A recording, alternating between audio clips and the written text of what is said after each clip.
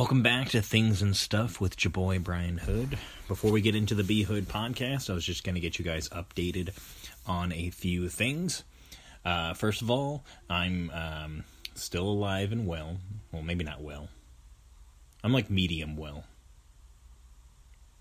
Yeah, that's probably fine. Medium well. But yeah, still out there just doing life. Give you guys an update on the New Year's resolution of recording myself. I am still doing that. I am still listening to it.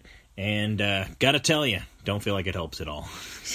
I know a lot of people talked about it like they were like, oh, you know. But when I listen to it, I'm just like, yeah, I remember when that happened. Oh, I remember that part and how that didn't go well or whatever. And I can understand conceptually how it's supposed to help recording yourself and looking at it and reevaluating and analyzing.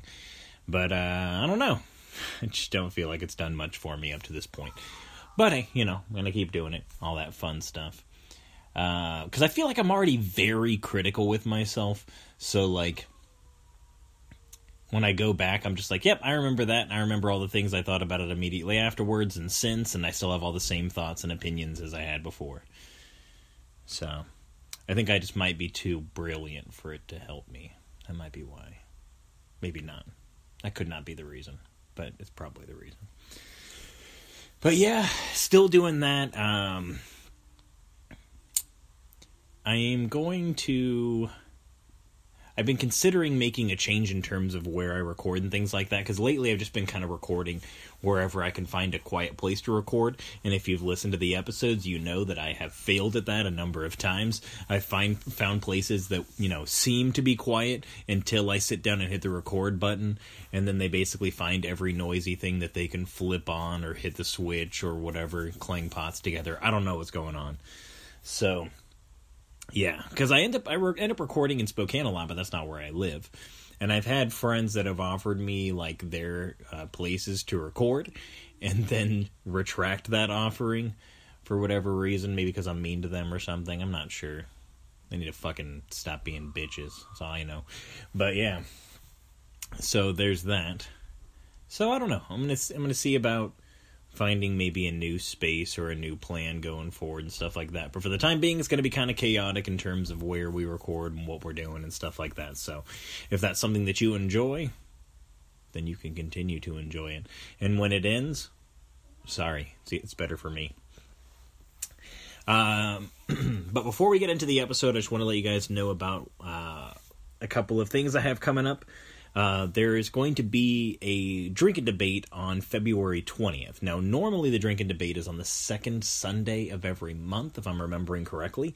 But this one's unique because it's going to be on a Thursday. Now, I don't know what that's going to mean for attendance, what that's going to mean for the overall crowd, and all that kind of stuff. I'd be curious to see.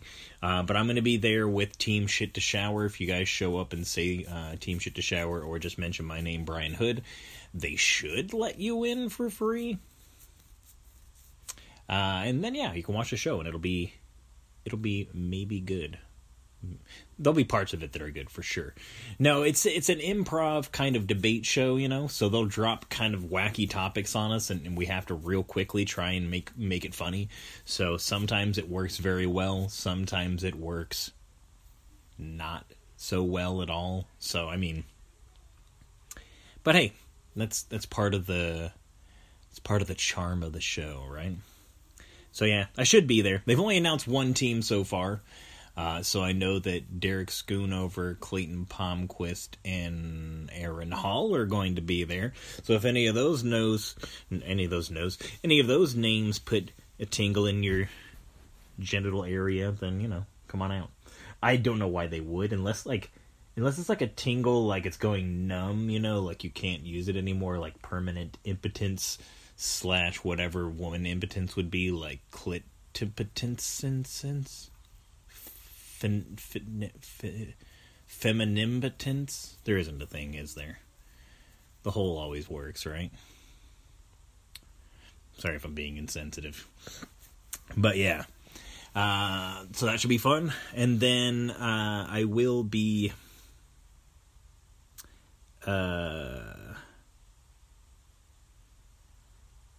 Oh, man, I got this put weird on my... Oh, man, I'm missing a date on here. What the heck? All right, I'll correct that. I was looking at my own website so that I could know what my dates are, but I'm actually missing something here. So I'll get that updated, but I'll let you guys know the true blue scheduling. So on March 6th and 7th, I will be hosting for Dave Landau at the Spokane Comedy Club. On Friday... It's Friday. Yeah, Friday, Saturday. On Friday, there's one show at 7:30. On Saturday, there's one show at 7:30 and then another at 10. I will be on all of those. And then on Sunday, I will also be on that show featuring for a guy, I can't remember his name. I'm a terrible person. But yeah, I'll be featuring that day, which will be tons of fun because I will have my merches. There's actually been a resurgence of Merchus memes coming from the official No One Likes Your Podcast and No One Knows What Merchus Means page, or Mercus means, on Facebook. So if you guys want to go and follow that, it's pretty good. If you don't know what the meme means, then I suggest searching Merchus, Merchus, and watching that clip on YouTube from Shark Tank and the Biscuit. They do like these little teaser shows or teaser episodes before the actual episode comes out. And if you watch that and you still don't know what it means, then I can't really help you. I mean, maybe you could try watching the full episode. I don't know if I would actually recommend that, though, but hey, there's that.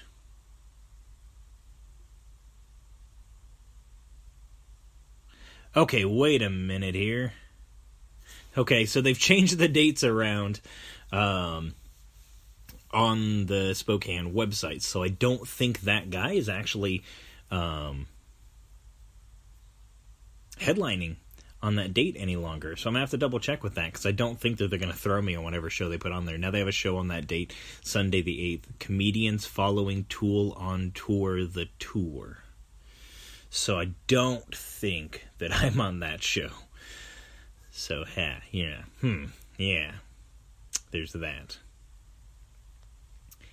So, well, I guess I must have had that forethought. That's what it was. I was like, I know that this show will get changed. Therefore, I will not add it to my website. Because, it's just the way I am. I can see the future. I know when all of you are going to die and the cause of death. So if you're curious about that, you can email bhoodpodcast@gmail.com. I'll need your first, last name, and your date of birth, and a picture of your palm. I don't need all the fingers, just like the palm. And I'll tell you when you're going to die. There's no guarantee on that, because some people's palms look similar to other people's palms. It's not an exact science or a science at all. But I will provide refunds for the $0 that you paid for it if you don't die on that date. You just got to do a follow-up email. No, you have to forward the original email, so save that somewhere, and then when that date comes, if you don't die, forward that to me, and I'll provide you a full refund of the no money that you paid for me to tell you when you're going to die. I know it sounds like a lot of work, but to have that foreknowledge, to have that knowledge, I'll just call it knowledge. Foresight, that's the word I was looking for. To have that foresight is really invaluable, if you think about it. But we'll go ahead and jump into this episode, because I've already been weird enough up to this point. I sat down with the very funny local comedian, actor, entrepreneur. Is he an entrepreneur? I don't know. Steve Johnson. And it was fun getting caught up with him, getting to know a little bit more about his passion and everything, and what he feels like he's strong about, how he got started in comedy, sports, drugs, not very much rock and roll. That's not even the way that goes, is it? Sports, drugs, and rock and roll. It is for Steve Johnson, though. That's what he's all about. sports, drugs, and rock and roll. That should be his merch shirt. Has nothing to do with any of his jokes. I'll suggest it to him on Facebook after I'm done. But yeah, it's a fun episode. If you guys know Steve Johnson, then you will not be disappointed. If you know me, you will be disappointed. But listen anyways. Love you. Happy Valentine's Day.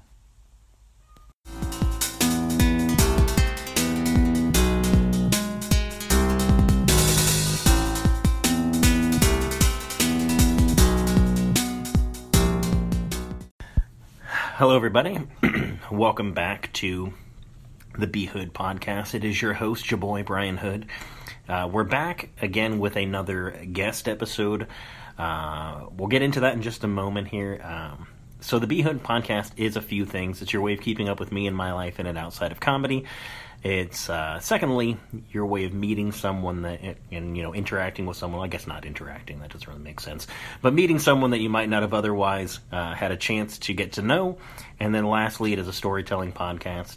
I performed extensive scientific research, and I came to the conclusion that every person in the world, in fact, had a childhood. And each one of those childhoods contained their own unique experiences. So I created the podcast so that we could just sit down and have a chat, and it would also serve as a listening exercise for myself, because I'm very good at talking, but I'm not the best at listening. The rules of the podcast, though, are pretty simple. Just be open, be honest, and above all else, just be you. So that leads me to introducing our guest for the episode, comedian Steve Johnson. How you doing? I'm good. How are you? Good. Good to hear. I'm considering not reading that part anymore, but the reason why I keep reading it is because I know that Derek doesn't like it, and he's one of the only people that actually listens to the podcast. So I continue to read it. You want me to read it now? Sure. If you can even freaking read my handwriting. It's What's funny is it's not even written that way. Like, if you were to actually read it the way I wrote it, it probably wouldn't even make sense to you, because you fill in the gaps. I'm like punching it up as right. I'm going. Yeah. Thought about rewriting it, because a lot of people don't even tell stories from their childhood when that time comes along, like youth or whatever. Sure. I don't want to limit it too much, but the reason why I did that is because that's kind of how I started off the podcast, is just talking about stories from my own childhood. Yeah. Broken bones and fights and weird stuff. Right kind on. of stuff that always happens in great cities like Tucson, Arizona. You said you're from Spokane, right? Yeah. Yeah, I'm born and raised here out in the valley. Did you ever live anywhere else? I lived in Phoenix, Arizona for like 7 months. Why were you there? I was tired of Spokane. Huh. And Then you got untired in 7 months, or did something bad happen? no, the job that I had lined up wasn't the job that I had lined up. I thought I was going to get paid more money than I was. Would you still live there if it was a good job, you think, maybe? Yeah, probably. Did you like Phoenix? I loved Phoenix in the fall months. Winter months. Yeah. Phoenix in the summertime, man, is the worst. Yeah, I grew up in Tucson, and I mean, it's kind of always hot. I mean, if the sun's out, it's pretty warm. Yeah, if you're standing in the sunlight, you're gonna burn. It's a weird feeling to know that, that like even in like December, January, if you're in the sun, you're probably pretty warm. Yeah, where like it's so hot that even when it rains, as the rain hits the pavement, it evaporates and creates like a quick fog. And then that itself gets even more evaporated, just disappears real quick, doesn't even create clouds. You're like, that was a waste of water. It is strange, for sure. I grew up actually in Tucson. I don't know if I ever mentioned that to you before. But when I moved up here, like I always told myself when I was a kid that I hated the sun because it was always there and bright and in my eyes or whatever, because that's the way it is in Arizona. There's like hardly ever even a cloud in the sky. Yeah. Which a lot of people, that's why they love it, because the sun's always there. And that's probably because they grew up in a place where it's not always there. Yeah, I was going to say, most of the people that love it in Phoenix and in Tucson is the people that move from Spokane, Oregon. It's weird how that works, though. All you want to snowbirds. escape the like where you grew up because you get fed up of it. And then like an opposite place is more ideal to you because of that. It's strange. But I remember when I was a kid, when I got my own room, at my mom's house, because she would pretty much let me do whatever I wanted. I nailed like 7 blankets over my window so not a droplet of sun could like ever get through. Yeah. And they stayed on there until I freaked out on acid and tore them all off. Nice. So. And the sun was out, and you're like, wait, what the fuck? I don't think it was out. But I might have imagined it was out. I don't know. I thought I was in a time warp. Yeah? Yeah. Yeah. Well, What I was actually doing was sitting on my floor, pushing my hands into my closed eyes, like, you know how you'll see like stars and stuff when you push on your eyeballs? Did you ever do that as a kid? Yep. I just did that and freaked out, and I think I peed my pants a little, if I remember correctly. Okay. So. You ever done DMT? No. Okay. That sounds scary, though. Isn't that the thing that your body produces when you're about to die? Isn't that what that is? Yeah. So it gives you like a near-death experience, basically. You I ponder guess, your whole yeah, existence. kinda. You've never done it, or Your yet? brain also apparently secretes it when you're sleeping, and it's also responsible for giving you the more lucid dreams, I guess. Oh, I didn't know that. So, Interesting. Well, yeah, it's something new, you know. The more they If it wouldn't kill me, I probably would do it. But with my experience with acid, I don't think I'd be a big fan of it. I'll tell you, man, it was the weirdest and most. I haven't stopped smiling thinking about it, but I'll stay away from it because I don't want to enjoy it too much and spend all my money on it. That makes sense. But you're a fan of hallucinogenics, anyways, right? Yeah, and I was not. We went to The Grudge on mushrooms. That's how much I enjoy hallucinogens. The Grudge, the movie, or in theaters, it was fun. On which hallucinogenic? Mushrooms. Okay. Did you ever take LSD? Holy piss out of me. Yeah.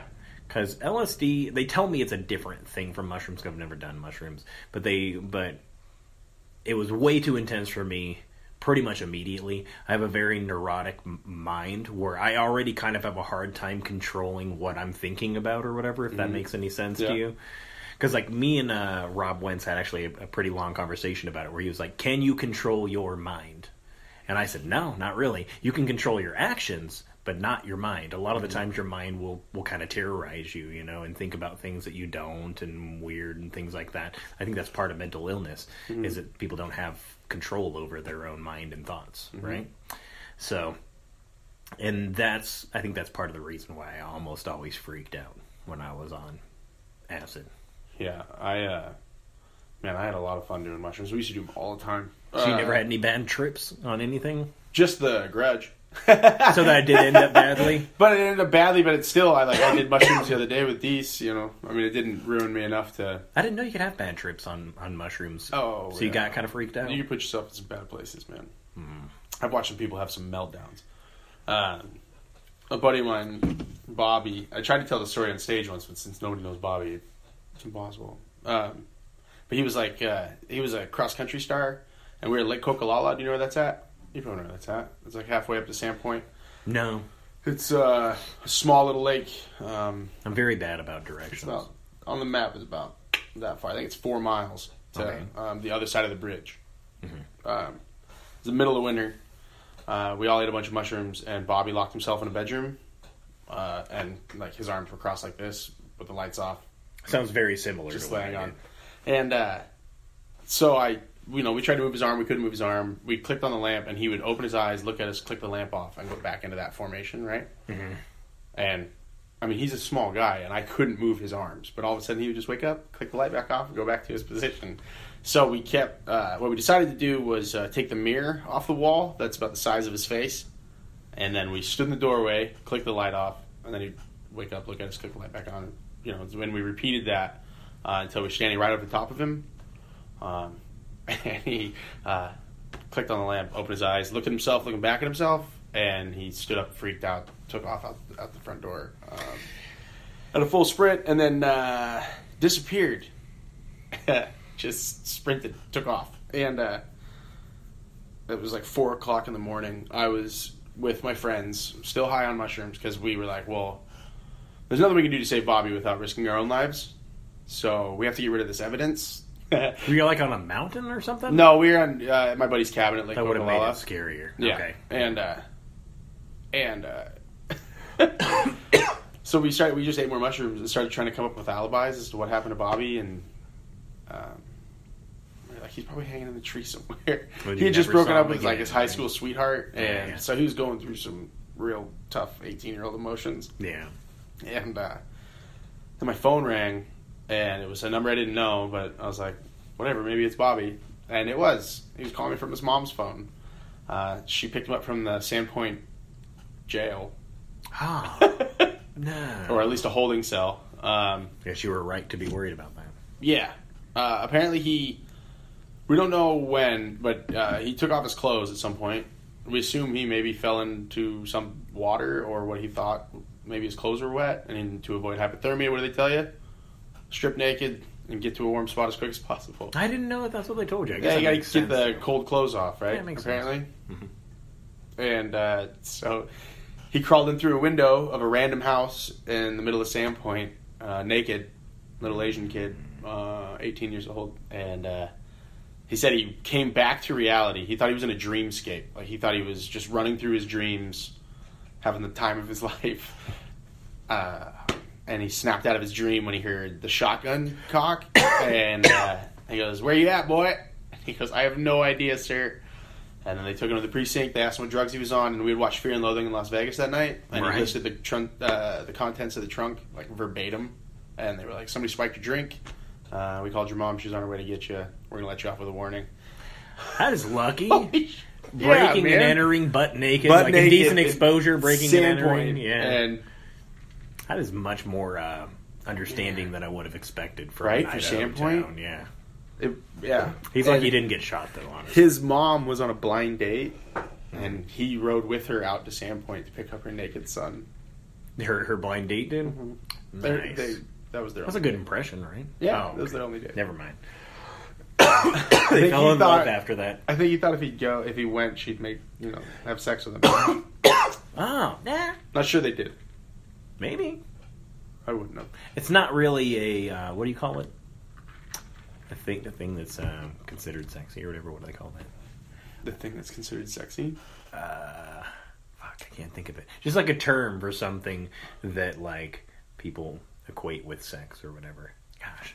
I like to, be fluent with language, but I can't fucking think of it for the life of me. Me either, man. No. I keep thinking of innuendo, and that is definitely not it. So I will give up. Yeah. I'm the wrong guy, man. You're not very good with language? No. I'm not. Did you get good grades in English? I got decent grades in English, but I didn't really... Did you go to college? You said, oh yeah. I went to the Falls, but... Still counts. Yeah. Well, once I wasn't planning on playing soccer, and then they were like, "You want to play soccer?" And I'm like, "Yeah, I'm going to play soccer." So they just asked you if you wanted to play soccer? Mm-hmm. Was that friends or? No, the assistant coach. I played for his dad's club. Okay. Program. Sure. And so while I was taking my ACT or whatever the one is for community college, he came and sat down and asked me if I wanted to play, and I was like, you were talking before the podcast about getting kicked in the head a lot. Were you a goalie the whole time you played? Mm-hmm. I played goalie, and then I quit for a couple of years to try to play football. And then when I came back, I played sweeper, which was the last guy back before the goalie. What do you think you're better as a goalie? Yeah. Okay. But that's what did you play as football then? I was the kicker. The kicker? Mm-hmm. Oh, that's cool. Yeah, but I was like, a guy my size? That's a waste of a guy. Do kickers need to be tall? No. But linebackers do. Oh, and we were pretty small, man. Yeah. And whatever. I should have just kept kicking footballs. I could kick footballs pretty far, man. But whatever. Yeah? Why'd you go back to soccer then? Because if I was just going to be a kicker, I didn't want to play football. If I'm going to go kick something, I'll go kick the thing I've been kicking my whole life. I guess it makes sense. It's not super glamorous. Mm-hmm. And all my buddies were on the soccer team. Then you'll end up in a video at the Spokane Comedy Club. Yeah, exactly. Yeah. You didn't want that. I doubt that many people would show up for my tribute show. But oh yeah, I heard something about that. I didn't catch that show. It was a good send off, man. Very nice. Did he get traded off or something? Is that what it was? Was he not on the Hawks anymore, or what happened? Oh, you're talking about something else. Talking about Tony's show. I thought you were talking about a send off for the kicker guy, like he got drafted, and then you guys did a show for him or something. Nope. Yeah. No, I was thinking of something else. Sorry. Oh, no problem. I just didn't make the connection myself. Misdirection. I was just imagining you guys doing a show for the kicker of the Seahawks. Have fun with the Cardinals or whatever. I got to host a show for Sarah Colonna. She's a nice lady. And then her husband, John Ryan. Yeah. He we did the punching machine, the punching bag machine at Gamers. Mm-hmm. I was telling him how much I hate that game. I just think it's so stupid. Like, let's get everybody super drunk and then have them punch stuff. That's awesome. I guess it lets people take out their aggression. But it's the one machine that every time I'm just kind of lingering in there waiting for a ride or something, that some stranger tries to get me to punch it. Like, they're just like, hey man, I got you. Hit it. So what I usually say is, I might set it on the female setting. Yeah. So I could feel okay about myself. You know John at the comedy club, Big John, security guard? Yeah. He shattered his fist punching he punched through the punching bag and hit that the back panel and broke his hand. Was the score like 1,000? No, it was like... Because he's a pussy, so it was like 300 probably. Oh my gosh. Breaking your fist on a 300. It's embarrassing. Well, just because you're big. I saw one guy kick it one time. I hope he listens to this and punches me in the face when I see him. You'd have to tell him to. I doubt he even knows this exists. So just be like, hey, listen to at least the first 10 minutes or 20 minutes of this so you can hear me talking shit about you. Which kind of buries the lead, I guess. Yeah, you don't want to tell him why exactly. Yeah. How important do you think not burying the lead is? Do you ever see people do that when they're doing a joke where they basically like telegraph the end of it at the beginning? Tell you the punchline. So then you're like, why am I listening to this right now? I know where it's going. And I kind of understand it. It depends on, like, if you have a longer story joke and the punchline is, I kind of understand why you would set it up, at least at an open mic if you only have 3 minutes, but it's a 5-minute story. Yeah. Kind of give away a little bit more at the beginning. Yeah, I never thought of So that way you can understand that the premise works, and then you can then write a longer form version of it that you know will work, but just based off the 3 minutes of it that you had. Did they ever let you play any positions besides kicker? When you did football, in even junior high, in junior high, I got to play offensive line. My secret move was to get under their pads and twist their nipples. They hated it. Is that true? Mm-hmm. Nice. I used to do it only to the guys that I knew from.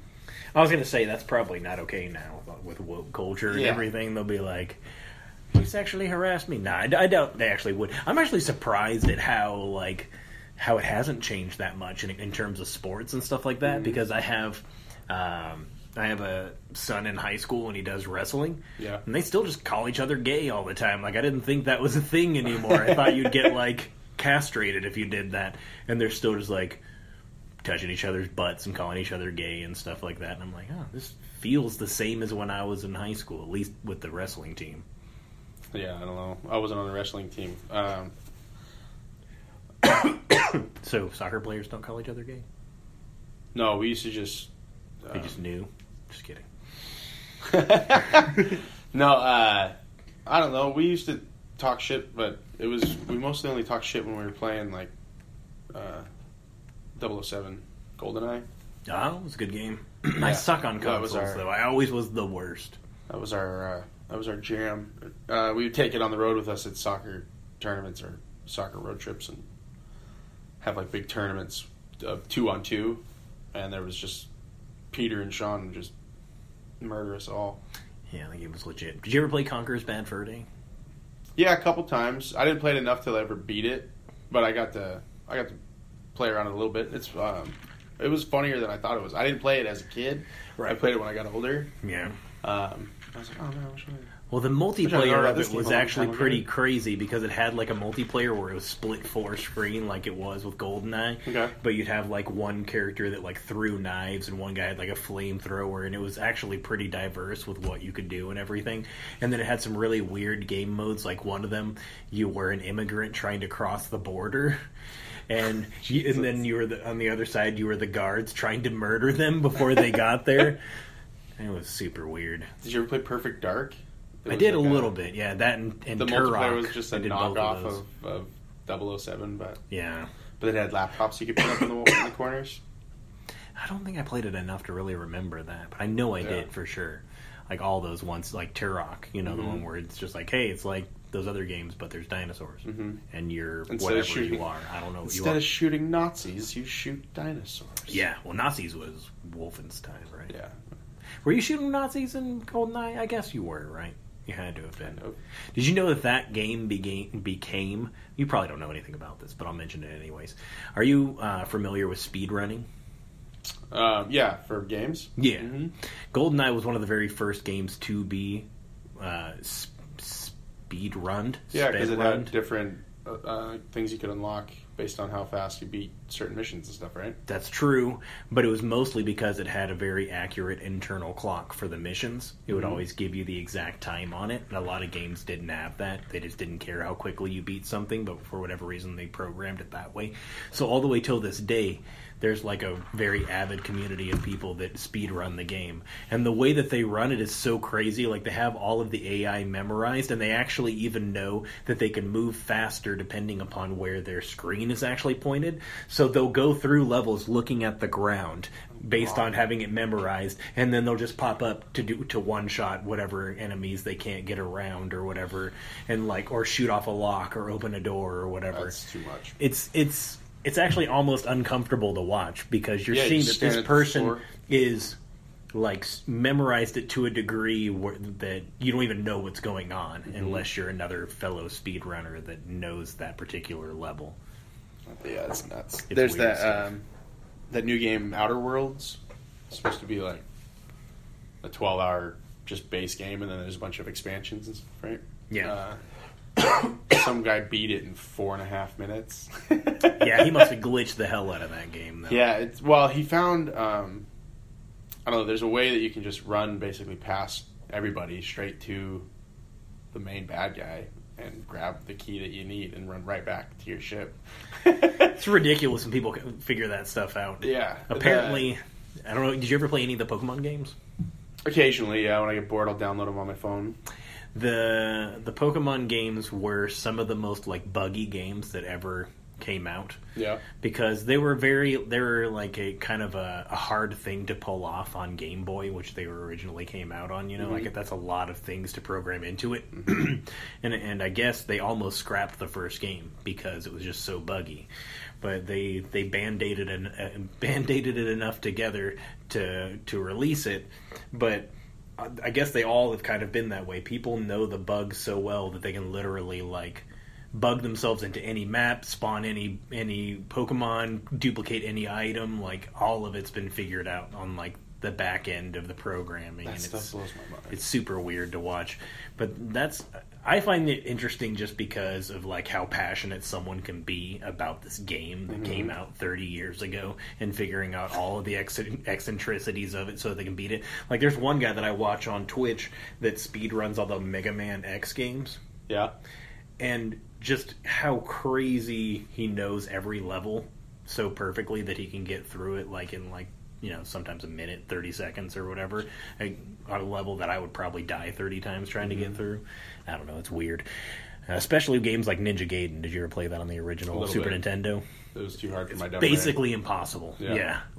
That game infuriated me. When I see someone speedrunning, I'm like, I couldn't beat this game if I tried, and you're beating it in record pace. It's crazy. You're way too easy. Yeah, like the guys that beat Super Mario in 4 minutes or whatever, 5 minutes. Yeah, but what they do actually is they do frame perfect stuff. Have you ever heard of the concept of frame perfect? No. The game itself actually loads the animation in frames, right? Refreshing frames, especially in the older ones like 8-bit, So they would find bugs and things like that that you literally have to get to a point of the map and have your character at a specific frame to bug the game out. If you don't do it at that exact frame, it won't work. And they do it to clip through walls, that's how they run behind the map and stuff. And levels quicker, all kinds of weird craziness. And it will shave off fractions of a second so that they can get the new record or whatever. It's strange. I've watched that too, and again, that's one where it's almost hard to watch. The only time that I can usually watch ones that are that intricate is if there's someone explaining it to me, here's what they're actually doing, so that you aren't just huh?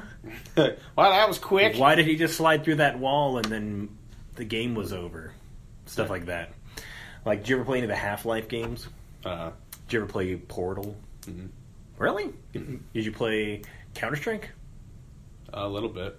Okay, because they're all kind of from the same game engine, the Half-Life game engine, and it was really super innovative when they came out with it. But one of the things that it did is it introduced this item grabbing thing you can do, And the item would basically just float in front of you. It actually looked pretty ridiculous, but it was super innovative when it happened because it allowed kind of unique interactions that didn't happen before. But people found ways of using that to manipulate the gravity of the game. So if they grabbed something, dropped and grabbed it again, they could like go up the sides of walls and stuff like that, and bug out on the top of maps and weird stuff like that.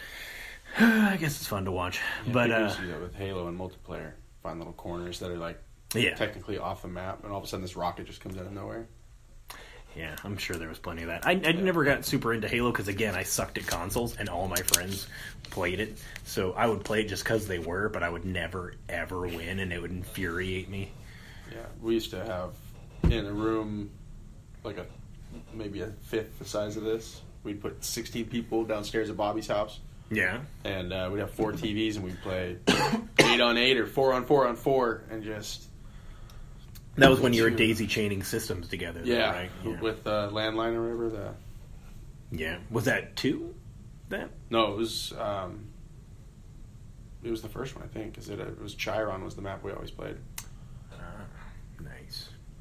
Yeah, that game got pretty chaotic when you started playing it online because they'd have tons of people on it. It reminds me of Battlefield. Did you ever play the Battlefield games? I couldn't get into Battlefield because like I'd be like running along and then I get blown up by a plane, shot by a helicopter, sniped. I'm just like, I can't keep track of these 500 people that are on this map and in different vehicles and stuff everywhere. It's insane. You gotta get yourself a squad of like 5 people at least. Yeah. And then you got a guy on the hill that's a sniper, you got a mortar guy, you gotta... Yeah, you have to literally have create a strategy, an army strategy. Yeah, I have a couple buddies, they're customers here, and they were in the military, and so they'll message me and be like, hey, we're playing Battlefield, do you want to hop on with me and my buddies? And I'm like, yes. Yeah. And they just Are you wait. decent at it, though? No, I just run around like an idiot, and these guys just wait till the fucking people come out of nowhere to kill me, and they're like, oh, hold on, there you go. Like, I'll watch a guy most come of them around the camp, corner. though, to be fair? Is it a lot of camping? Well, they're sniping. Yeah. And they have mortars. I mean, it makes sense as a strategy, but it always bothered me also as a strategy. You're sniping. You're supposed to camp. That's what true. you do. That is true. It's, literally what you do as a sniper. Yeah, that's lay on the ground and that's shoot why I people. never really liked sniping. I like to be the guy that would, like, they're hunkered down somewhere, and I'd come up behind them and shoot them in the back of the head with a machine gun or something like that. Yeah. That's what I enjoyed doing. Yeah, that's what I'm out there doing. Sprinting around while the sniper's covering my ass when I... There you go. Yeah. Very nice. That's why they're nice to have around. That's true. So we have a little, like, short interview portion of the podcast where we can just get to know you a little bit better. Okay. They've kind of already got to know you a little bit. Video games, drugs, sports. Yes. Is that exciting? All very important. That's all you like, right? Yeah, I mean, I tried to play music, but I wasn't good at it. Oh, yeah? What did you play? I tried to play the bass guitar. How do you try to do it? Like, you just never got good at it? Yeah. Well, I mean, I had one, and then I would use it to play it for the credit at school, and then I wouldn't play it at home. Oh, so you just didn't enjoy it? Well, I mean, I had fun occasionally just strumming it along, but it wasn't like... Did you aspire to be in a band or anything? Mm-hmm. Okay. I just got annoyed lugging that fucking guitar around. Yeah. Or that bass guitar. Fair enough. So, could have been worse. At least it wasn't a stand-up bass like that. What kind of music class allowed you to do that? Because I thought most music classes were either like basic string instruments, drums, or like brass instruments. Her parents bought it, so. It was Evergreen Junior High orchestra. Orchestra? You played a bass guitar in orchestra. You're probably the only one, right?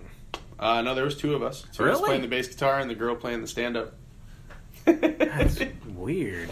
Yeah. Did anyone have like an actual drum kit in the orchestra? I think it was the school's drum set that he used in that class. That seems weird for orchestra, but all right, that's cool. It didn't matter, man.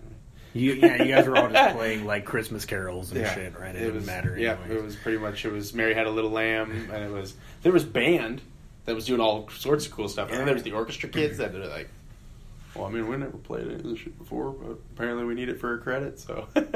Yeah, now in schools they're probably playing like meme songs and stuff. Probably. Weird stuff like that. They probably don't even have to learn how to play the recorder. Lucky bastards. I think that's still a thing. I have kids in school, and I'm pretty sure that they still torture parents with those things. I mean, I guess it's a cheap instrument that teaches you how to read sheet music, but I don't know. Yeah, I think what the motivator is the first thing you said. Cheap instrument. Mm-hmm. They don't care what it sounds like. They don't care that it sounds like a pigeon being fucked to death or something. You know, it just sounds horrible. It's terrible. Yeah. Even when you play it, as good as someone can play it, it sounds terrible. Yeah. Have you heard some of those meme songs where they like play like the Titanic song on it and stuff like that? It's funny in those instances because it's intentionally horrible. Yeah. Yeah. Yeah, the idea is that it's terrible. Because that's what I did with... There's a horrible... I had a hat. This great song. I had a hat that blew into the ocean. One of my Bee Hood hats, actually my very first Bee Hood hat that I had ever bought, blew into the ocean in Mexico. So I took that recorder Titanic song and put it in the back of a photo of it sinking into the ocean or whatever. Nice. And it made me laugh. And then I've done multiple hat things for whatever reason. I did another stupid one where I had this old hat that was like I know you like to wear hats too, not as much as me because I'm bald and I need to. But I had this old hat that was like falling apart. It was all faded and everything, but I really liked it. And I tried for the longest time to like find another one of that exact same hat, and I could not find it. So I ended up getting 2 hats to replace it because it was two-tone. It had like gray on the front and then it was black on the back, right? So I ended up getting 2 hats to replace it, a black hat and a gray hat.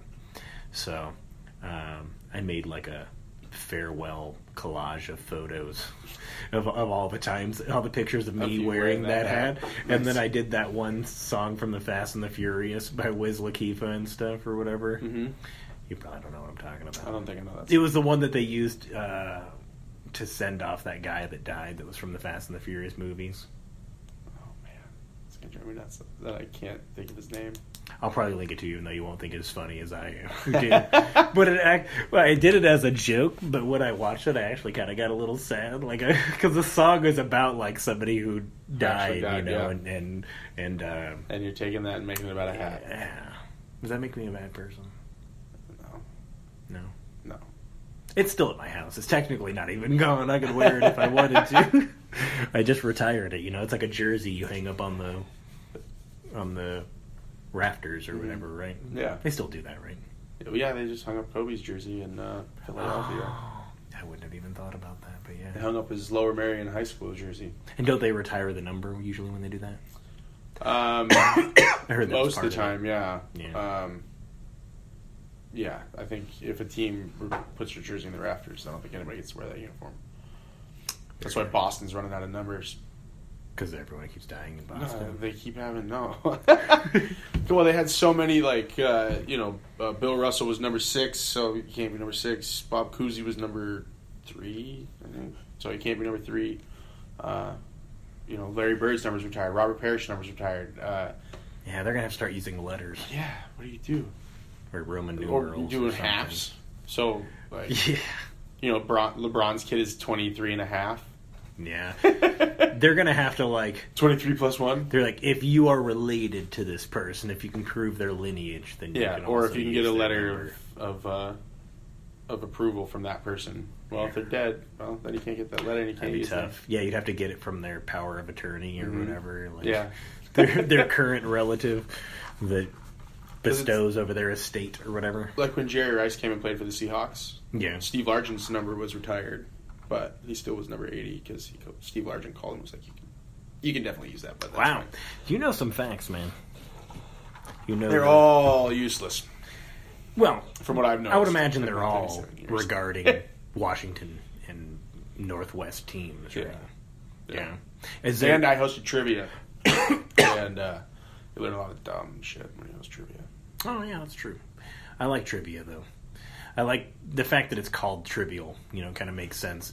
Because, I pride myself in knowing a lot about things that you probably shouldn't care about knowing, right. Kind of pointless stuff.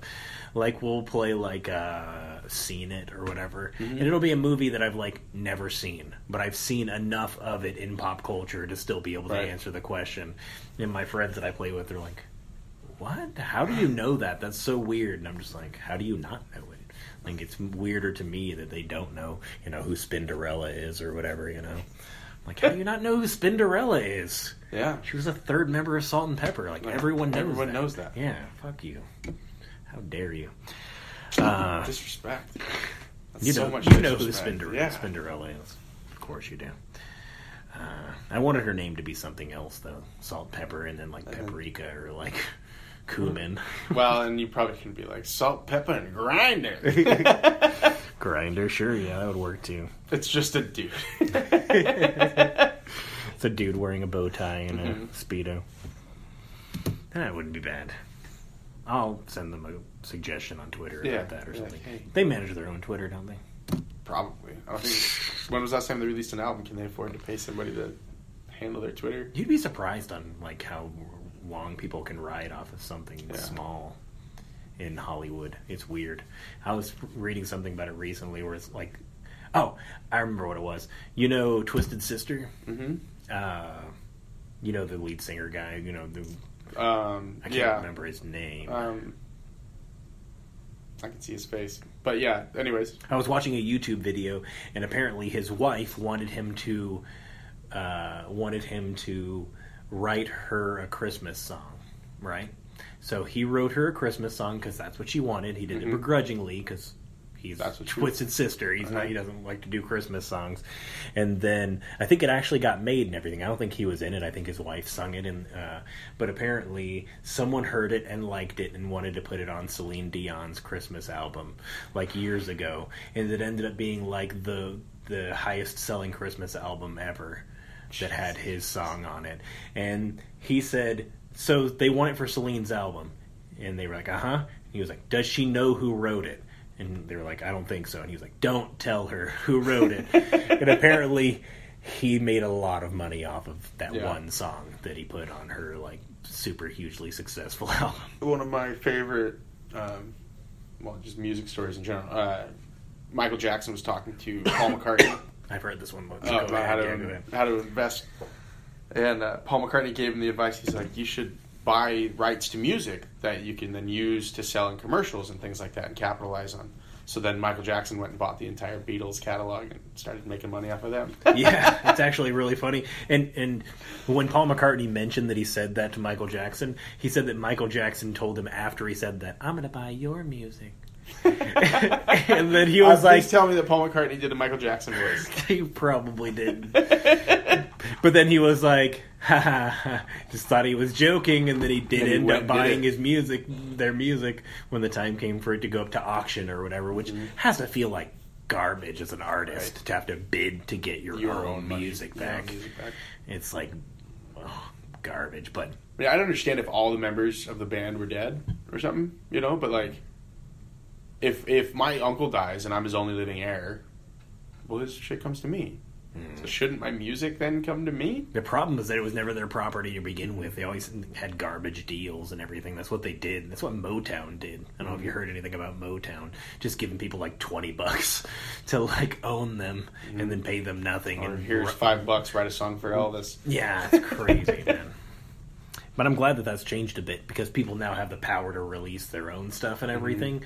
So therefore, it's a little bit easier for them to negotiate and stuff. Because like I could just throw it on Spotify or SoundCloud and probably make a good amount of money on it. So go fuck yourself. Give me an actual good deal. So I wonder if they make a lot less money than they used to. Probably. I mean, I don't know. I'd have to look at their books.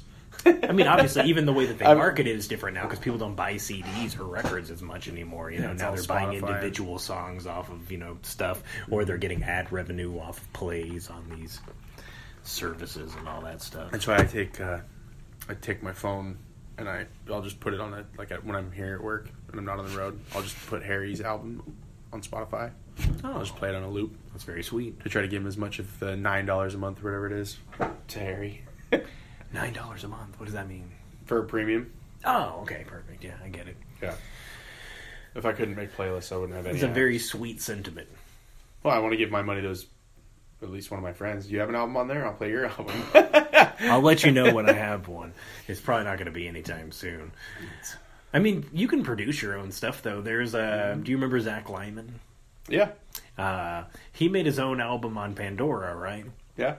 And I went and listened to it, and I'm pretty sure he didn't record it in front of an audience. It was just into a microphone. So there was no, like, audience laughter or anything. So it felt a little weird to listen to, you know, because, like, you vibe off of that when it comes to comedy and stuff like that. So I was just like, am I just hearing him telling his jokes to himself? Like, what's going on right now? Yeah. And then I heard from Chris Army, he said, he has the #1 comedy track on Pandora. And I was like, how is that possible? Yeah. I don't think that's true. Like, I didn't want to be mean, and I didn't even say it, actually. I just thought it inside my own head. I was just like, no, yeah, I don't know. I don't think so. But, you know, what do I know? Maybe for a certain... There's probably, like, if you narrow down the search, you know, to, like, find the #1...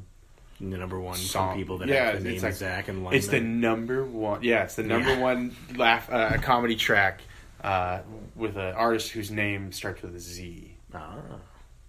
That would still be a pretty decent achievement, honestly. Who's born on a Thursday in 1983. I'm going to manipulate the numbers. You know what? Like, you can back. make the numbers look like whatever you want. That's true. And what's funny is about the, like, Billboard and stuff like that. A lot of the times, you know, Billboard's always changing, right? Mm-hmm. So sometimes somebody will release an album and it has, like, its little blip of popularity or whatever. So then you'll see, like, Jamie Kennedy at the Spokane Comedy Club, and it'll be like #1 Billboard record comedy album, even though it was only up at #1 the day it released, and then it went to the bottom off. And no one will ever see it again. You know, sorry, Jamie Kennedy. I don't know if that's actually true or not. I'm just using him as an example. Right. But I just think those kinds of things are funny. Which is still an achievement, really, if you think about it. No, and it's still like, hey, good for you. You released an album. It was top of billboards for, 3 days or whatever it was. Better than the album I've ever released. Right. You got to get on that. Yeah. When's your album coming out? Whenever, 18 years from What would now? you name your album if you had to name it now? Human Garbage. There you go. That's not bad. Do you have any jokes about that, or is that just like an inside joke? It's just, I'm human garbage. Well, let's learn. And then my next album would be People Trash. There you go. Just keep it going down that way until people don't understand what you're even saying anymore. Mm-hmm. You know, like humanoid. Yeah, humanoid. Humanoid fucking... Rust bucket or something. Rust bucket. I was trying to think of it. Discardings or something like that? I don't know. All right, so I just want to ask the interview questions before we get back to talking about random things, which is fine. What do you do? Eat ice cream and cry a lot. Do people pay you to do that? No, I do outside sales for an HVAC wholesaler. That's cool. Yeah. I have a lot of friends in HVAC, actually. But they're in Arizona. I think it's more profitable there. It's profitable everywhere, man. Is it? Yeah. It's just a good gig? Yeah. Yeah. You ever talk to somebody who doesn't have air conditioning or doesn't have heat in the winter? I have. They're pretty miserable. Yeah. Comfort is #1 demand most of the time. As soon as you get that roof over your head, you're like, what do I do next? Oh, yeah, I gotta make this inside comfortable. That's true. Yeah. So that's the reason why they have the things like the moratorium around this area and stuff. Well, and the way they get you is they keep saying like, oh, your technology is obsolete now. You gotta go to this more expensive shit. That's true. Yeah, I was hearing something about that because I have a friend actually who does the same thing, but he does mostly in-floor stuff, which I'm sure is probably what mostly you guys do as well. We have. It's more of a Northwest thing to do it all through the floors. Because when I was in Arizona, everything was run through the ceilings. Nothing was through the floor. Because most of the time you're producing cooling and cool air drops, right? That's true. Yeah. So you want the vents to come from the top because if they come from the bottom, the cool air just stays on the ground. Science. Uh-huh. All right. That's why here, where we normally have heat, is the most common reason why you have ducting. You put the ducts on the bottom. Some fancier people in the state of Washington have vents on top and vents on the bottom and dampers to shut them down during the season. By fancy, you mean rich, right? Yes, wealthy, yes. No. Right. Sorry. It's an interesting way of doing it, right? They're fancy with all that money and all that wine drinking. Yeah. They only shop at Costco, right? All that. They have mead. Mead? Oh, you drink mead? I thought that shit was like pirate stuff. Yeah. That and like Vikings and shit. Yeah, but it's just like, it's like prison wine, kind of. Fancier prison wine. Where do you get mead from? You have to go to Mead to get mead? No, I'm sure you there a could probably place get called mead Mead? from there's Mead, Washington, just north of here. It was named after Al. Huckleberries and like Fresh Market or whatever it's called over there off of not Yolks Fresh Market. What's the place over by Kendall Yards? It's like a fancy vegan grocery store, basically. World Market, maybe? Is that what you're talking about? Maybe. But they probably have mead for sale. Right next to kombucha. Is it like the rich man's moonshine? Yeah, pretty much. Kinda. Yeah, it's like moonshine wine. Moonshine wine. Yeah. That sounds. We should open up our own restaurant Moonshine called Wine. Moonshine Wine, or like a bar or something. Don't sell moonshine or wine there. We came for the moonshine. He came to the wrong place. Yeah, we don't have moonshine or wine.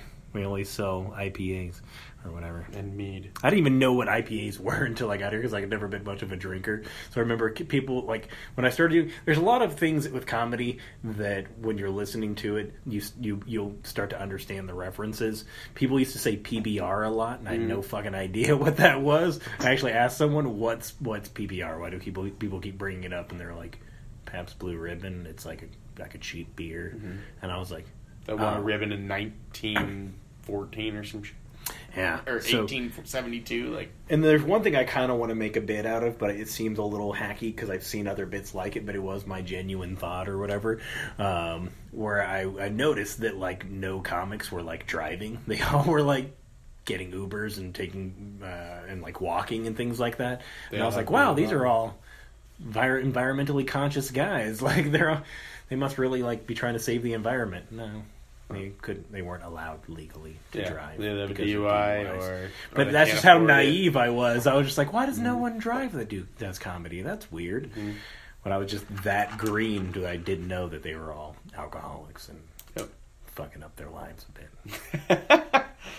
Yeah, I used to drink and drive all the time, and somehow I escaped without a DUI. And wow, yeah, you're like a fucking unicorn.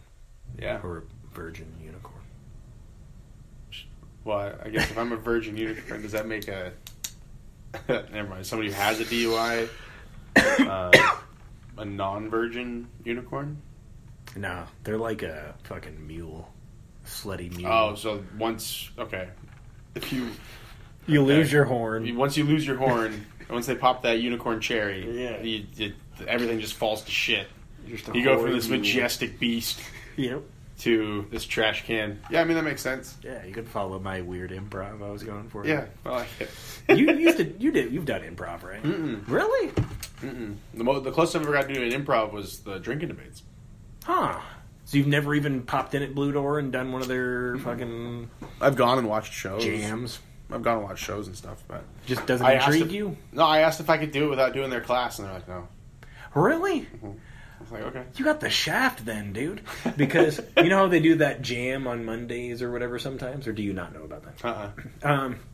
It might be something new. Because I also looked at the classes and I was like, fuck that. Like, I don't want to pay money to have someone teach me how to pretend I'm a fucking, safari guide or some shit. Like, I can already do that. I used to be a kid. I can remember pretending. Like, I don't need to do that. You're not going to pull a Michael Scott and just pull out a gun and shoot everybody. Yeah. It's fucking weird. But they started doing this Monday jam thing, which were like anybody can show up and just do improv at the jam. Oh, okay. And it's led by one of the Blue Door guys. And apparently Phil Husted was going, and he started having Kelton Millhouse go with him. And Kelton Millhouse, they wanted to make him one of the players. Oh, really? He went and did that, and they were like, "Yeah, do you want to sign on with us and be one of the players or whatever?" And he's like, "I would, but I'm in the army and I have to leave." That sucks. Yeah, and also Alex was talking to him about starting to host there. So his comedy career was about to skyrocket, but he was like, sorry, I already committed my life to the Army. Maybe later. Yeah. He also had to lose a bunch of weight to not get kicked out of the Army, which I didn't know was a thing. Jesus, yeah. And I saw him after he did his way in to not get kicked out of the Army, and apparently he dehydrated the fuck out of himself to be able to meet the cutoff, which he did do. But I thought he was drunk, but he wasn't. He was like going to die, like dehydrated, like he was so out of it, and I felt real bad for him. But I like that dude. Hope he comes back. Yeah. Yeah, I showed up. I think it was there was like a competition between two of the Blue Door like regular groups And then two groups from, like, one group was from LC and the other group was from North Central. And it was high school kids. So there's two teams of high school kids versus two teams of mixed age adults. Okay. And the mixed age adults won, but it was, I don't know, it was pretty fun. Did you watch that, like, at a college or something? No, it was at the Blue Door. Oh, that's cool. And that's when I asked them, I was like, hey, can I do this without taking your class? And they were like, no, you have to take the class. So I don't think they offered that Monday Jamboree show. I don't think they do it all the time either. I think it might be something that maybe they do to drum up interest in the place, because like a lot of people want to do improv but might not necessarily want to watch it. But if you go and do it a little bit and see what they're doing, then maybe you'll be more interested in popping in at a show. But maybe that's me, like, attributing motive to their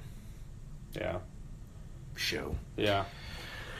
But speaking of that, though, what would you say are your hobbies? I'm trying to get Bradley into RC race cars. That's cool. I had a friend that did that a lot. Or slot track, the slot track cars. Yeah, they're hard to find these days. Yeah, they're expensive. Yeah. But I think it'd be a lot of fun to have races against Bradley. It would be cool. And it's cool because you have to be really light with the trigger or else they'll fly right off the track. Those are actually really cool. I had a friend that had a bunch of those because he worked like at a resale store for a while, where like, at first people donated, like, but then he stopped doing donations, and he would instead pick, like, he would buy like storage units and buy like from like what is the houses? Yeah, people foreclosures, estate sales. Yeah, estate sales. He'd get like the remnants of estate sales, buy up storage units, and he'd come up with crazy stuff. Yeah, he'd get like boxes of those like tracks and stuff like that. So he has like hundreds of feet of that stuff and all kinds of cars, and he'll rebuild them and stuff like that. So maybe that's the way you need to go about it. Like try and snipe. Yeah, I'll just keep going to Spokane Discount until I find. Are there any auction houses around Spokane? I think so. Yeah. One of my buddies from high school used to do. He'd go and buy storage units and stuff. You can get cheap RC cars that are probably broken or whatever, but they're super expensive otherwise, and then you piece them back together. I would recommend, if that's what you really want to do with Bradley or whatever. Then I just know he likes to race stuff, and then there's that that dirt RC race car track right there off Sullivan. Yeah. If you get one of the gas ones, those are legit too. Yeah. Have you seen that place? I have not. It's awesome. Yeah. It's like an elevated, there's a platform you stand on, so you got like an overhead view of the track. Yeah, I've seen places like that for sure. When cool. In Arizona, one of my ladies that like babysit me when I was littler or whatever, her husband would like do like the legit $100, $300 like gas RC cars, the ones that like if you crash them they would explode into pieces, like because that's how fast they were going. And I would see him like pinstriping it in his kitchen and stuff like that, peeling off the tape and everything. And it's just so it would get literally ruined the next time he used it, like because that's how fast they go. But it sounds cool though to me. Yeah, I had a boss when I worked at Huppins in the warehouse. He and his kid, all they did was RC race cars, and I was like, yeah, that's what I want to do. I want to kick my kid's ass. Oh, you got a cooler RC race car? Yours will never be as good as mine because I have the money. Did you ever think about getting him like a Power Wheels? Yeah, his cousin has a Power Wheel, and he's currently for some reason intimidated by it, but. Oh, okay. He probably just needs to try it out a little bit. I just keep throwing him in there and showing him which pedal to slam, but... Yeah, because that's another thing my friend did. He kind of did all of that stuff, and he would, like, collect those as well, because he just would come across them a lot from going to auctions, buying storage units, things like that. But what he would do is he would not only get them, but he would rebuild them to make them faster. So he had, like, ones where they were supposed to only go, like, 5 miles per hour or whatever, but he'd kick them up to like 20. Some of them they'd pop a wheelie when you first got on it and stuff like that, and you could do like crazy donuts in them and stuff like that. So my who's now 5-year-old, he used to go and grip and rip around in those with them, and it's pretty fun. That's awesome. Yeah. So that's a hobby you aspire to, right? Yeah, but I mean I golf a lot. Do you? Probably more than I should. Probably more than I can afford, really. But like driving or full on like driving ranges, or like full on doing 18 holes? 18 holes. Actually, I don't go to the driving range as often as I should because I try to save my money for an actual round. Yeah. Is that something you grew up with, or did you find that in adulthood, or what? My dad tried to take me a couple times when I was a kid, but he got tired of trying to watch me and also swing the club and babysit, so he stopped taking me. So it's something you came across honestly as an adult, then, right? Fair enough. That's cool. Yeah. I'm like interested in golfing, but just because from like Tiger Woods golf and stuff like that on like the PlayStation. Well, that's why I wanted to play. Oh yeah. I mean, I was like, God, this is more fun to be out on a course doing this, right? Plus, especially when I turned 21. Was it actually I really more got fun, into? though? Oh yeah. Oh okay. Yeah, it's a lot more fun. Did you ever go out to the one that Austin worked at? In Sandpoint? Which one was that? I don't know. I just know that he worked there, and another guy that did comedy for a little bit. They both worked out there on that course. I'm trying to think of the name of the course out there. I don't think so. I mean, at least I never saw him when I was out at any courses up there. Fair enough.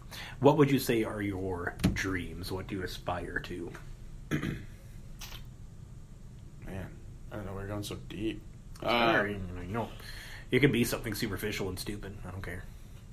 Yeah, my dream would be to get paid to do stand-up comedy, or at least write. Sit in a room and just bullshit with people, make sketches. Yeah. Maybe act. Yeah. Well, I mean, I've seen the stuff that you've acted in. I think you have the chops. Oh, thanks. I personally. I had at the last time we did. Have you taken any acting classes? Just the stuff that Tom would teach me. Oh, has he taken acting classes? I don't think so. But Tom watches so many movies and stuff, man. Like, that guy could teach an acting class without having ever gone through one. He's a talented dude for sure. And so we did the Comedy Edition movie nights, which we had live sketches, which I hadn't done like a live performance like that, not including stand up. Since I was scripted thing. Yeah, since like elementary school, and it was weird. But this little old lady came up to me and she's like, "Do you perform anywhere else?" And I was like, "No, this is like, you should act. You were great." And I was like, "Oh, you want to have sex? That was great. Thank you for the compliment." Lady being nice to me, awesome. Yeah. But yeah, like I talked every time. Well, when I was drinking, I would get drunk. Anytime I saw Danny Anderson, I was like, "Who's your agent?" Yeah, he's one of the few actual actors around here. Yeah. Well, maybe you can get it with Stage Left now that Kim's doing that. You could give that a shot. Yeah, it's not a bad idea. Just broaden the horizons, but they have a pretty demanding schedule as far as when you need to be rehearsal and stuff. That's probably true. I don't know, but like, I mean, if you did like some plays and stuff, maybe you could get it out there. But from what I've seen from like the short movies you guys did for like those festivals and stuff, I always thought you were like the best of the people. Like, I felt like you and Adam Lee were pretty decent. He's so funny, man. I love Adam Lee. I don't care what anybody says. Uncle Fester's the man. Or do a lot of people talk shit about him? No. Okay. Just because anymore nobody knows who he is. Yeah, that's true. He doesn't come around all that much. But when he does that fucking butthole joke that I like. He's like, back in my day, you finish your butthole or whatever. That one cracks me up. The first show I ever got a chance to host was when the Spokane Comedy Club, not any affiliation with this Spokane Comedy Club. There was another one? Yeah, there was one. I want to say it was 3 years before the Spokane Comedy Club came. Yeah. And it was out of the Tailgater across the street from the arena. It's now a bingo hall. Oh, I've seen that, yeah. It was a small venue. Yeah, there was just a little room like about this big. Yeah. And the first show I ever got to host was Adam Lee and his dad. Nice. And I know there wasn't the support group that we have in this scene now. Yeah. Back then, like they were like, "Hey, you're hosting," and I was like, "Cool. What do I do?" And they're like, "You host." Oh, okay. So, so I went up and I was super nervous and like I'd been drinking a lot and I tried to be sober because I was like, this is the first time I'm like in a professional setting, right? So I did my first sober set on my first time hosting for Adam and his dad, and I was like, all right, you guys ready for your next comic? Give it up for your next presenter, Adam Lee. And I was like, presenter? What the fuck? Why did I say presenter? So I walk off stage. Adam kind of looks at me weird because I just called him a presenter. And I walk over, and Adam's dad comes up to me. He goes, presenter, huh? I was like, yeah, I don't know what that was, man. He just kind of giggles and walks away. And Adam's mom comes up to me, and she goes, you better not call my husband a presenter. And I was like, I promise, I won't say presenter. I won't say presenter. So I'm sitting there, I'm nervous as shit. You know, I've heard of Jay Wendell Walker because he's a legend. That's Adam's dad. And yeah, I'm sitting there in the corner. I'm like, don't say presenter, don't say presenter. I hop up there and I was like, give it up for Adam Lee. All right, you guys want your next presenter? Fuck. God damn it. Whatever, here he is, Jay Wendell Walker. And I look over at Adam's mom, and she, like, man. She was seething. If looks could kill, as they say, she would have cut me into a million pieces. Have you ever seen the movie The Cube? Yes. You know when that wire mesh? I do. Yeah. I would have, just like that, just fallen to pieces. Because she was so mad. But she got over it. What's funny though is now she gets mad at me because I don't say hi. From what I know about them, like for them, like comedy was almost like carnies, you know, back in the day, you know, just like it was like family business, you know, was comedy, and they were going to travel around and do it anywhere and everywhere that would allow them to do it and stuff. Like that's trial by fire. You're going to get funny, or you're going to fucking get real sick of it. That's why they're really good at crowd work. Yeah, for sure. Because they've done every garbage show probably you can think of. And they've already, whatever you just heard, they've said that 3 times at least. Yeah. Like, man, that was real quick and off the top. Yeah. Well, the first time it was real quick and off the top. Now it's like the 7th, 8th, 20th time they've told it, you know? Yeah. Yeah. Just keep iron sharpens iron. That's true. I mean, that's one thing that I like because I listen to a lot of like comics talk about comedy and stuff like that on podcasts and stuff like that. And they all say that every experience, good or bad, gives you something that you can use if you're willing to interpret it the right way or whatever, you know? Or if you have the ability to interpret it the right way. Exactly, because there's some people that like everything, good or bad, it just kind of feeds their ego somehow, and they don't actually get anything from it. James I wasn't going to say it, but yeah. Yeah. All right, and I'll ask one more deep question for you. It's as deep as you want it to be. But what's one thing you think everyone should know about you? Like one takeaway from your life if somebody made like a documentary about you. The one takeaway from is that I actually do want to talk to everybody. I just don't like talking to everybody. Oh, okay, perfect. That's good. Yeah. Like, I may look like I don't want to talk to anybody, but I'm still like, hey, why isn't anybody talking to me? You want them to talk to you, but then you regret them talking to you afterwards. I get it. Yeah. See, that's the funniest thing, because I even hear like new comics come and talk to me and stuff like that, and they go like, I don't know what it is about the old comics, like the people that have been doing it for a long time. They all look like they could care less about any of us, and they don't want us to talk to them, and blah blah blah. And I'm not going to attribute what anyone's actual feelings are, but I feel like everyone is really nice once you actually talk to them or whatever. I think it's just maybe you're intimidated or something. I don't know. Well, and I think a lot of that, you know, especially the guys like Harry, who's been doing it for a long time. He's seen a lot of people show up at open mics, right? And seen a lot of people stop showing up. So, I mean, if you want to stick around, you know, if you're going to be around for 5-10 years, come on over and introduce yourself. You're only going to do this one time. I'm not going to search you out. If you want to come over and talk, let's talk. Yeah. But yeah, for the longest time I thought Jessica Watson didn't like me, and I think that's just Jessica Watson. Yeah. She seems like she doesn't like anybody. Yeah. Until you actually start talking to her, then she'll just crack up and she's an introverted extrovert or whatever they say, right? Yeah, yeah. Introverted extrovert. That's a good way of describing it. But yeah, I think, especially like our scene is small enough that you really can't just be a dick and be like, "Fuck all you little guys, I don't care." You have to be somewhat inviting because we need more talent, right? For sure, yeah. So it's not LA where there's 225 people signing up for the store's open mic. And That's true. And of that 25-man list, 16 of those names are probably already filled.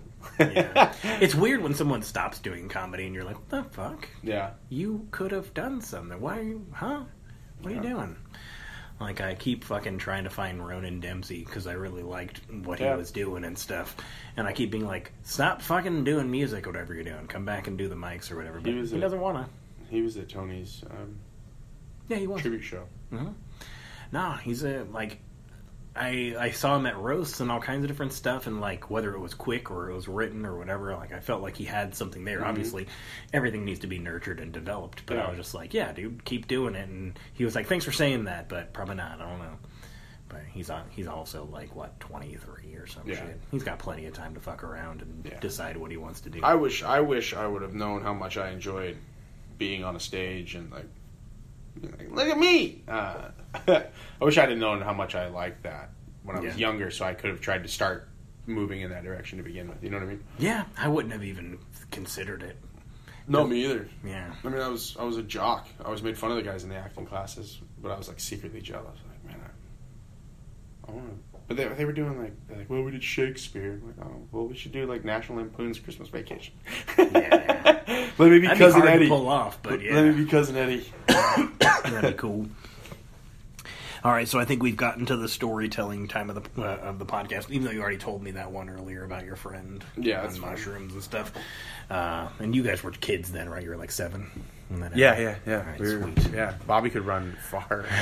I can't. That's probably why he didn't shoot him. He didn't want to murder a 7-year-old. I still can't believe our parents just they're like, "Here's some mushrooms. Go lock yourselves in that cabin. You guys have a good day." They dropped you off with mushrooms, with a bunch of mushrooms, and like a field trip. Mm-hmm. They're like, "Okay, who's the oldest kid here?" Bobby. Okay. Bobby's the responsible one. That almost sounds like a movie where like a bunch of children take mushrooms. I don't think you could do that anymore, but I could see that as a movie like back in the day. Yeah, that would be hilarious. I mean, that's what cartoons are now these days. It's freaking crazy. You just couldn't have a parent hand it to them.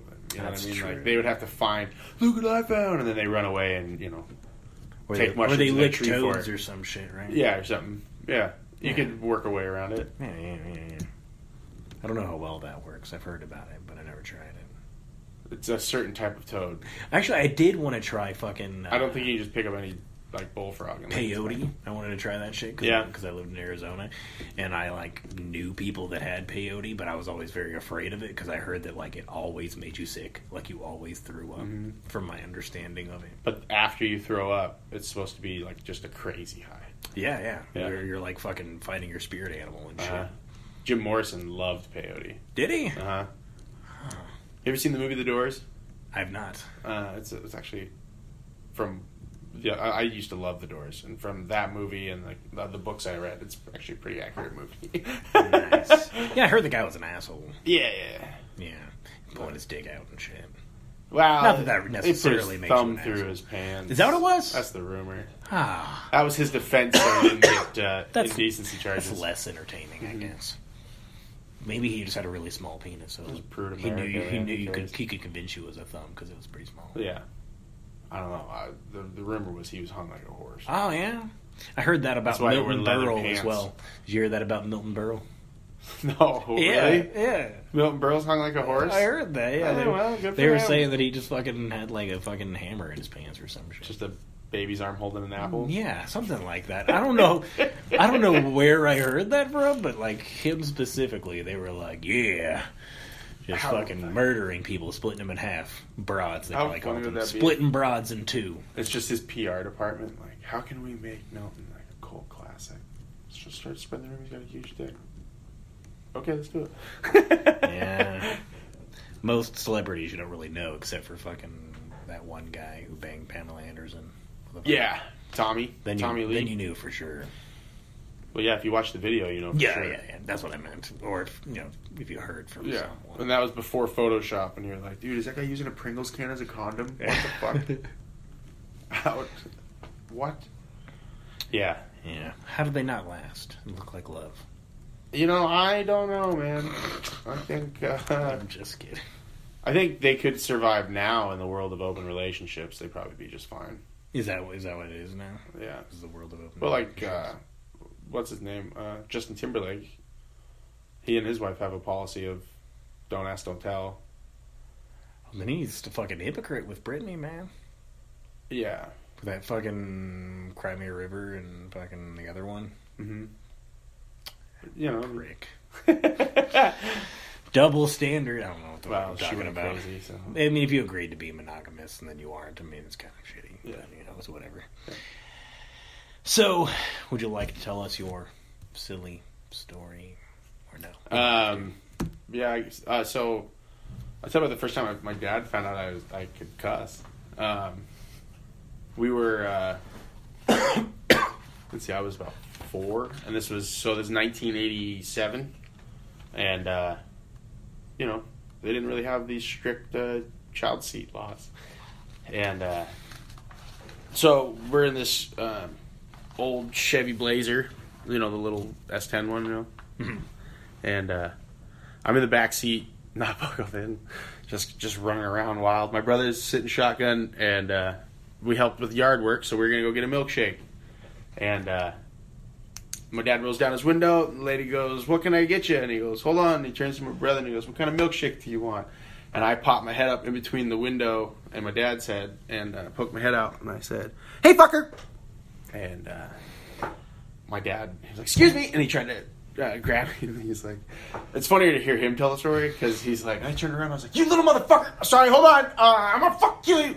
And it's like, well, I wonder where I got it. Very nice. You said that was in 84? No, it would have been in 87. 87. I was 4. You were 4. Okay, Yeah. I heard 84 because that's when I was born, and I thought I was older than you. Yeah. No, you're younger than me. Am I? Well, I was born in 1983. Oh, barely. I mean, I was born in 84. So Yeah. Math. Yeah, that's how that works. Yeah. So that was back when nobody gave a shit if you wore a seatbelt, right? No. Way back in the No, day. they didn't care if kids did, parents did. I remember. You could smoke with the windows up. Yeah. I remember I used to all the time ride around in this fucking station wagon, you know, and how the station wagons have that big, long, open space in the back, and we just would get piled back there and slide around as our parents drove or whatever. Or people would put the seat that faces backwards that they wouldn't bolt to the ground and had seatbelts, but In the back of the truck? Yeah. Yeah. I remember one time there was a loose wheel in the back, and that's what we grabbed onto. Yeah, as perfect. it slid, Perfect. we were like, this is our security to keep from flying out, you know? Yeah, it was a different era, man. Different time. Yeah. And we all survived. I remember my dad, I'll tell this story real quick because it reminded me of it. My dad, he had a Ford Falcon. Okay. That was like his dream car. I don't know if Yeah. you're familiar with that. I've seen them. What and- year? I don't fucking know, like 70 something maybe. Okay. Like an old ass one, Mm-hmm. because they don't make them obviously anymore. They didn't make them for very long, which I think No, is but the it was a reason nice why he little car. liked I it. mean, it was like kind of like a smaller Nova, right? He's owned like yeah, for sure. He's owned like 3 or 4 of them throughout his life. What he really wanted was a convertible one, but this one wasn't a convertible, and it had no seat belts in the back. Right. So, you know, most kids want to get shotgun. They want to sit up front. We called the back. So you slide because back. there was seat belts in the back. Yeah, it was exactly. So we could slide back and forth across the fucking leather seats or whatever, right? Mm-hmm. And I remember I was in the back. I had called the back and I was like, wee, sliding back and forth every time he turned. And it turns out one of the doors was not closed all the way. Oh. So I'm like, wee, and then all of a sudden the door swings open. I'm like, ah! I have one arm on the door, and I'm like watching the road race by underneath me as I'm like, yeah! And then my dad sees it, so he yanks the car the opposite direction, so it slams me back inside. Attaboy. And then he was like, I'm putting seatbelts in today. And he went and got these old ass. How about you shitty just fix the seatbelts. door that fell open? Yeah. We don't need seatbelts as long as the We door were- doesn't open as we're driving down the road. Yeah, we were sad, but yeah, it was fucking. It was fun until while it lasted. But yeah, I remember that. And then my dad actually, he eventually did get a convertible one that I don't think he ever got working. Because what he had actually done is he had bought a convertible one that didn't run, and then he bought a Ford Fairlane. And his intention was to pull the engine out of the And Ford put it in. Fairlane to put into the convertible. And I think he probably just ended up selling off both of them. Yeah. But, you know, the dream still lives. He also wanted to buy a bus and tear out all the seats and bolt in like couches and beds and shit, and use it as like an RV.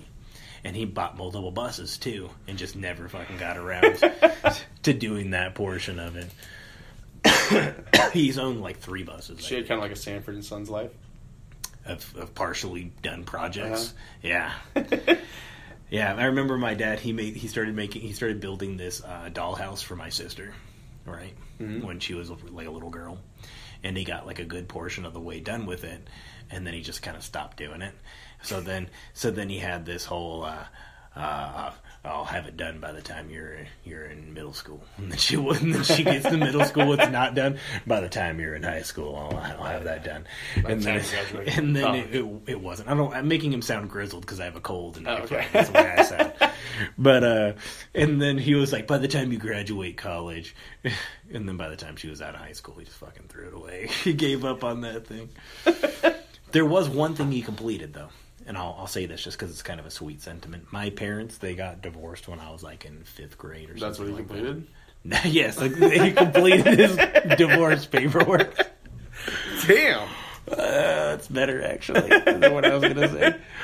No, he was in like the military and stuff, and he never really like got into combat, so he wasn't like crazy. Right. We didn't have PTSD or anything like that. But one thing that he got into while he was in the military, and I don't know if it was necessarily while he was in the military or after, but he started getting into cross stitch. Okay. And he started making my mom a cross stitch of like 2 Holly Hobbies, like Holly Hobby girls sitting back to back or whatever. And he started making it for her while they were still together, right? And then they got divorced.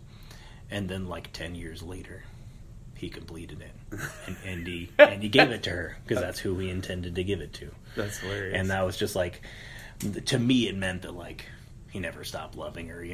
He still cares about her, even though obviously they're not together or whatever. And it was important to him that she have the thing that he intended her to have, even if it was way after they weren't together anymore. Mm-hmm. So I thought that was pretty sweet. Yeah, it is. Yeah. All right, so I think we'll begin to wrap up here. It's been a nice conversation, though, but I did want to ask you, though, if you had any plugs you wanted to throw out there. I know you said you had some shows coming up at the mic earlier, right? Yeah, I got. I'm hosting for Sam Morrill, and there's a chance, actually, that I might get to feature Friday Late Show, but I'm not supposed to say that yet. So there's another person going on after Sam on Friday, then? So Sam... they were trying to find a night that they could let Sam's feature headline. Oh, that's cool. Yeah. And I was talking to Alex about it, and he said, well, could you do 25 minutes? I was like, I could do fucking 45 minutes if you just let me talk to the crowd. Yeah? Did they tell you not to do that? Not as a feature. Not as a feature? Yeah. I'm not supposed to do crowd work as a feature. I thought it was a host you weren't supposed to do crowd work. I'm not supposed to do crowd work as a host either, but... I don't do crowd work when I'm hosting, but... As a feature... it kind of makes sense to not do that. Like, after my... once I open up, start talking about Bradley and stuff, and then I can start having conversations with other people that I'm, I like bullshitting with the audience. I think crowd work's a lot of fun. Yeah, I think it is fun too, and it takes a different skill set. So yeah, that's cool, man. Hopefully, I hate writing. That's the problem. Yeah. Well, I mean, you're quick on your toes, so you kind of deserve a little leeway. You know, yeah. Just use it to fuck around and do what is your thing to do. I feel like what you do though, and I hopefully don't take offense or anything, is definitely a better like feature kind of performance for sure. Like you and Lucas Prom, I feel like are definitely feature comics. Like they'll have you host and you could do fine hosting, but I feel like your sweet spot is when the crowd's already warmed up and they're ready for whatever you bring to them. Well, and especially if I get a chance to see what they like. Exactly. Yeah. I'm like, okay, I'm coming to you, motherfuckers. So that's cool. Do you have anything else other than that? And then the drink and debate on the 20th. I'll be in Moscow tomorrow, but this probably won't release, huh? So they haven't said who's on the drink and debate, but you're always on them, right? So you can pretty much assume they'll be on it. They told us that we were on it. It's the 98 Chicago Bulls. Myself, Ryan, and Jesse. Nice. Jesse Burke. Yeah, but we couldn't be the 98 Chicago Bulls because that was the team that they had to create the Hall of Fame for. Because we won 5 in a row. Oh, okay, yeah. And, I didn't know that. So they forced us into retirement. So when we said, well, we're getting the gang back together, They said, all right, but you have to use a different name because the 98 Chicago Bulls have been retired. So we are, oh, gosh dang it. Who's saying the boys are back in town? Thin Lizzy. Thin Lizzy. So I thought you were team name is Thin Lizzy. I thought you were going to be like 95 Lakers or some shit. Just like go down the same. The 2000 Lakers. That's interesting. Yeah, I'll probably end up being on that show as well because I threw a team together last second because Harry posted about it like 3 or 4 times about submissions. So I was like, he must not like the teams that have submitted so far. And then it made me laugh so hard when he actually posted like after the cutoffs. We need one more not crappy team. Well, it was like one of the teams was Aaron Hall, Blake Frank, and somebody else. And so you're just part of that show. You know about the I always ask, hey, who else is up? So do you know if my team's going to be out of there? The only teams I know for sure is people trash and then us. Ah, yeah. Well, and Ken said that he was going to be on a team, but then he sent me a team photo of a team that he's not one of the members, so I have no idea. That dude's all over the place. Strange. I'm just gonna assume I'm gonna be on the show because like there was the last show that I actually was on. They didn't fucking announce the teams until the night before, and I was like, cool. Guess I'm doing that show. Good thing I didn't make any other plans. But the funny thing is Rob Wentz was on my team, and he did make other plans because they didn't announce the teams, so he wasn't available. So I hurried up, scrambled, and got Folger Emerson, and then he was like, I called in. I'm going to be there tonight. I'm like, I already got fucking Folger Emerson to replace you, dude. And then he's like, yeah, well, tell him he can go fuck himself. I'm going to be there. And I was just like, God, I hate comics, man. They're so fucking flaky and weird. But, you know, it worked out okay. He could just go and, like... Well, and Folger was going to be there anyways, right? So Was he? Oh, he wasn't? I don't think he showed up after that. No, I think he was willing to pitch hit, but I think, like, he probably went and, like, went on a Tinder date or something instead. You know, he's got a lot of those in his back pocket. He does. Yeah. Tries to hide it, but he does. Do you want to plug your social medias? Pretty much it's all anywhere you can find me. It's funnyfortoday.com. Funny for today. You have a website? Yeah, I haven't updated in a long time. Oh, does it have like really old dates on there? I can go look at. Yeah, that'd be cool. I did not update my shit for a long time. Yeah, I just never. I don't know, man. I'm not. Ever since Bradley was born, I haven't been booking a lot of shows or trying to do anything too much on the road. It's hard for me to be like, because I'm on the road Monday through Wednesday, most of the time. Sometimes it's just Monday and Tuesday, but still, it's hard for me to be like, hey, I got a show in Wenatchee. I'm gonna take off for Friday and Saturday as well. Have a good day. And just drop the kid on, babysitters or Megan or whatever. That's fair. So I try to stay local, or like I'm doing a show tomorrow with Phil and Harry in Moscow because it's just close and available. Yeah. But yeah, but anywhere like Instagram, it's funny for today, and some of them it's funny.for.today, and it's not the number 4 or FOUR. It's just 4 FOR. Right. Yeah. And that's like Twitter, right? Twitter too, yeah. Yeah. Do you have a fan page on Facebook? No. I try to do I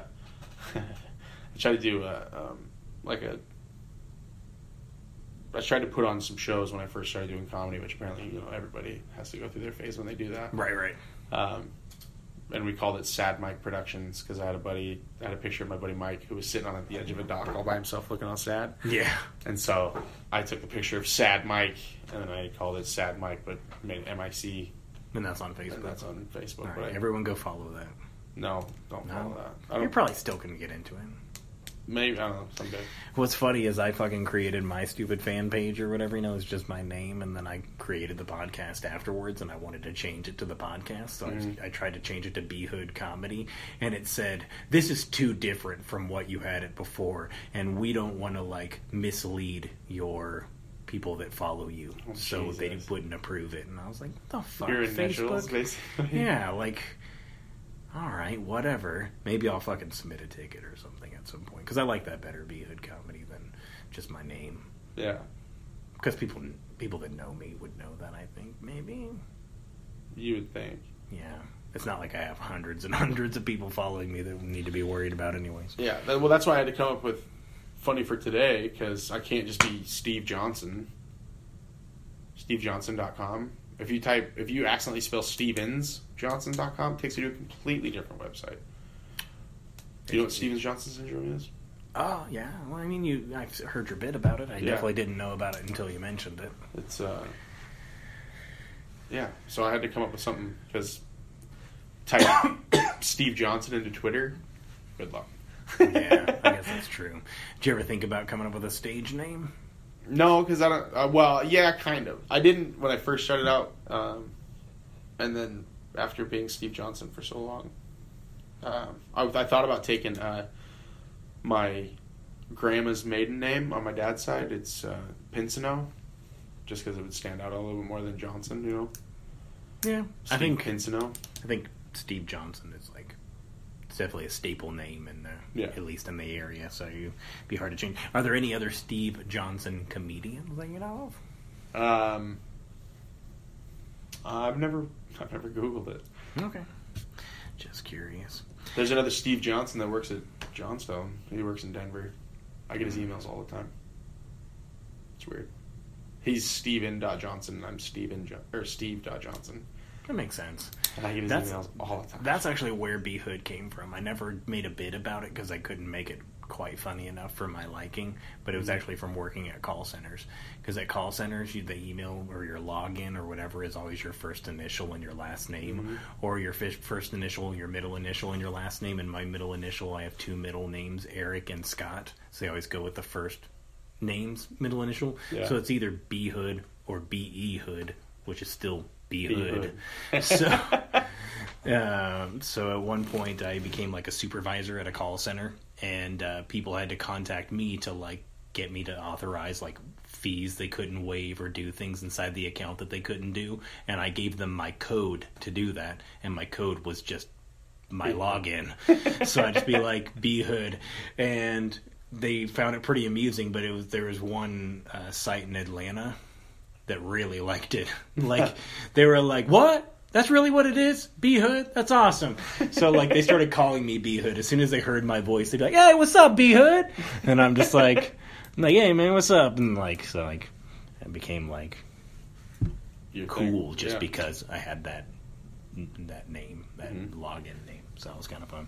So I've tried to make that into a bit. And the only way that I could think of to end it is them being like, hey, B-Hood, what's up? And I'm like, oh, man, what's up? And, just being like kind of fresh with them or whatever you call it, And then they go like, oh, I got a supervisor call for you. I'm like, don't worry, man, I got this. And then they bring them through. I'm like, hello, this is Brian Hood. I'm a supervisor here on the floor. How can I help you? So, like, basically the joke is that I'd be kind of ghetto with them, and then I'd be super white at the end or whatever. But I didn't feel like it was much of a joke or enough of a joke to frame a whole bit around it. Yeah. But maybe when I'm doing, like, my hour or some shit and people already like me, right? Yeah, maybe, like, your third album. My third album? Mm-hmm. I wanted to name my first album B Hood, though. You still can. It just won't make any sense? Yeah. That's good. Why not? It's your album. That's true. I can name it whatever I want. And then I put the B Hood joke in the next one and name it after a joke I didn't put on that one every time. That would be nice. I had a buddy who worked at a call center, and they had to have an alias. They had to have a fake name. Weird. Was it because they were Middle Eastern? No. So it had to be, I am Kevin? No, I think it was, I don't know, it was just to hide their identity. I don't know what he was selling over the phone, but obviously he was bothering a bunch of people. But he used my name. Oh, yeah? He's like, he called me, he's like, hey, I got this job, and I had to come up with an alias. Guess what my name is? I was like, I don't know, man. Like, Squirrel Bob? I don't know. What? He goes, Steve Johnson. It's like, why? It is pretty ambiguous, I guess. Why? It reminds me, actually, I used to work at America Online, and it was the same thing there. My name was B Hood there as well. Mm-hmm. And we had to give out our email addresses because I worked in the retention department. So we'd give them our email address,